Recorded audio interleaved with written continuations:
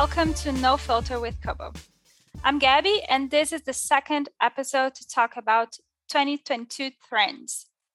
We have seen over the last 2 years a shift to consumer habits on cosmetics, especially on makeup products. And today, me and my guests will discuss what Kobo predicts will be the biggest trends in color cosmetics for this year. And if you missed our last episode on skin, sun, and hair care trends, I highly recommend you to, after you listen to this one, come back there and listen to that episode because it is great information as well. And my special guest today is Sydney Gentile, account manager in the USA. Sydney started at Kobo in the technical service and was also a chemist in our application lab. Hi, Sydney. Welcome to the podcast. Hi, Gabby. Thank you so much for having me today. I am very excited to be here. Yeah, I'm glad to have you. To start, in the last few years was a little crazy, and we're still facing a pandemic that require us to use masks in a few places.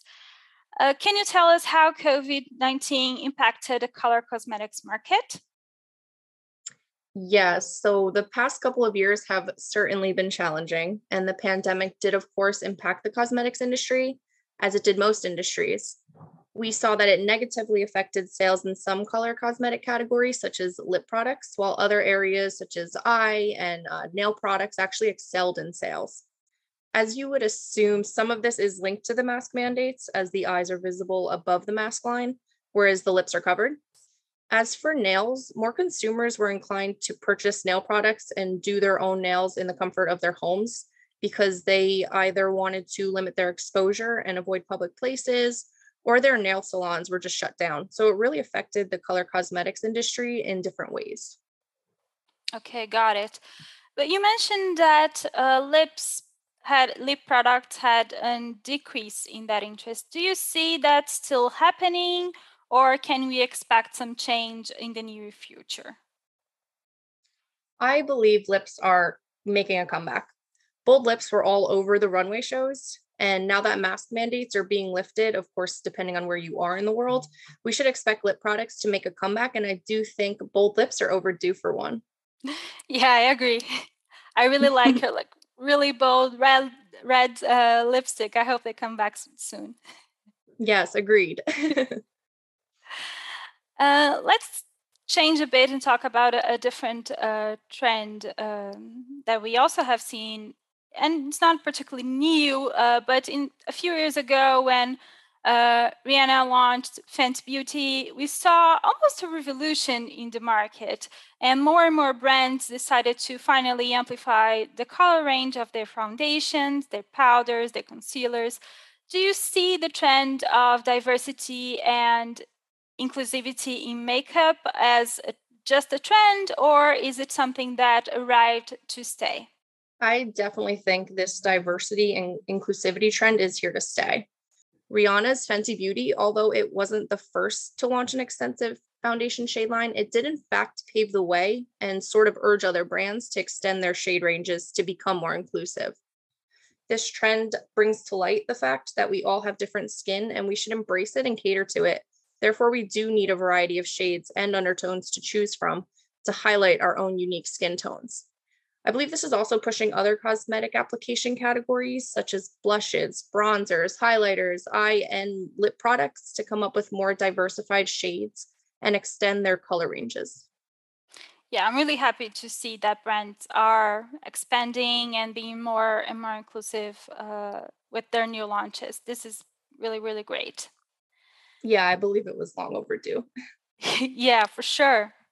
There is another thing that is being kind of pushed by consumers all over the world. And this is also a trend that I discussed in our latest episode on trends, which is sustainability and the use of natural products. You know, consumers, they're really pushing for more natural, more sustainable products, more sustainable cosmetics. And for this particular trend in color cosmetics, I know there are a few extra challenges. For example, getting brighter colors with natural ingredients without any synthetic products. What would be your suggestion for brands and for formulators that want to make products that are more natural and sustainable, but still have the same performance and make great makeup products?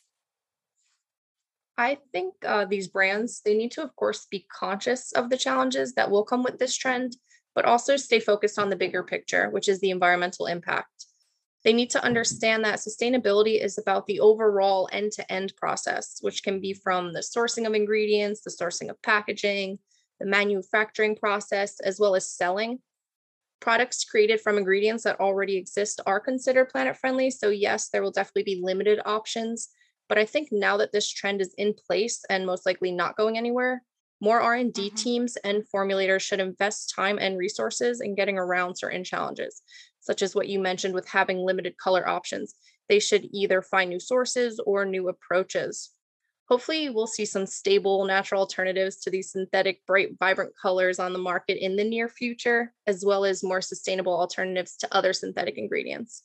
And I also just want to mention that I do think Kobo has done a really great job with keeping up with the sustainability trend.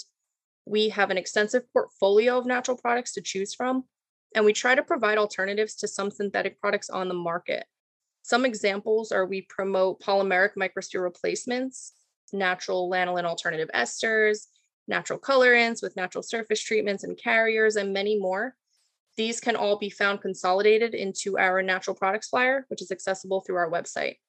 Kobo is also now part of the MIC initiative, as well as the Roundtable on Sustainable Palm Oil, or RSPO, which promotes the growth and use of sustainable palm oil products. And many of our customers will now require RSPO certification for any palm-derived ingredient. So we are seeing more and more companies complying with this trend. Yes, it's very important to think about sustainability as a whole concept, not just looking at the origin of the product, but looking at how it affects the whole production chain. Now I want to go back to kind of my first question on the pandemic and the impact that it had on the market. It seems like more and more people are relying on social media to cope with this whole situation. Do you believe that this impacted the market as well? Yes, I definitely think this impacted the market. Another interesting trend actually came out of the increased usage of social media, I think, which is the anti aspirational beauty trend. This focuses on embracing your authentic self and intends to have consumers focus on celebrating who they are and embrace not having perfect skin or achieving this standard social media depiction of beauty. I think people are becoming more creative with their makeup and starting to break down typical beauty standards. We're seeing more fun, unique color cosmetic products out there to enhance consumer creativity as well as flaunt individuality. Okay, I have a last question for you to finish our episode. We talked about a lot of trends. Which one will be your favorite? My favorite is definitely the anti aspirational beauty trend, simply because it's fun, it's unique, expressive, and vibrant, which I think we all really need in these uncertain times. It also promotes self confidence, which is extremely important. Oh, we are so aligned because this is also my favorite one. Awesome. I love the idea of not going as a pattern and leaving that pattern out and being fun and colorful and being playful with your makeup, allowing ourselves to be who we are. So I think that's very interesting, and I hope this trend lasts a long time. Yes, me too. Well, Sydney, this is the end of our episode. I really want to thank you for being here and sharing all that great information on trends. Thank you. Thank you so much for having me, Gabby. I really appreciate it. Thank you. And thank you for listening to us. If you want to know more about trends and see other market and formula examples, in the description of this episode, you will find the link to request a full webinar on the topic. And don't forget to follow us on Spotify or the platform of your choice so you don't miss any new episodes. This podcast has been created by the content team at Kobo Products Inc., a raw material cosmetic manufacturer and distributor specializing in treated pigments and dispersions. See you next time.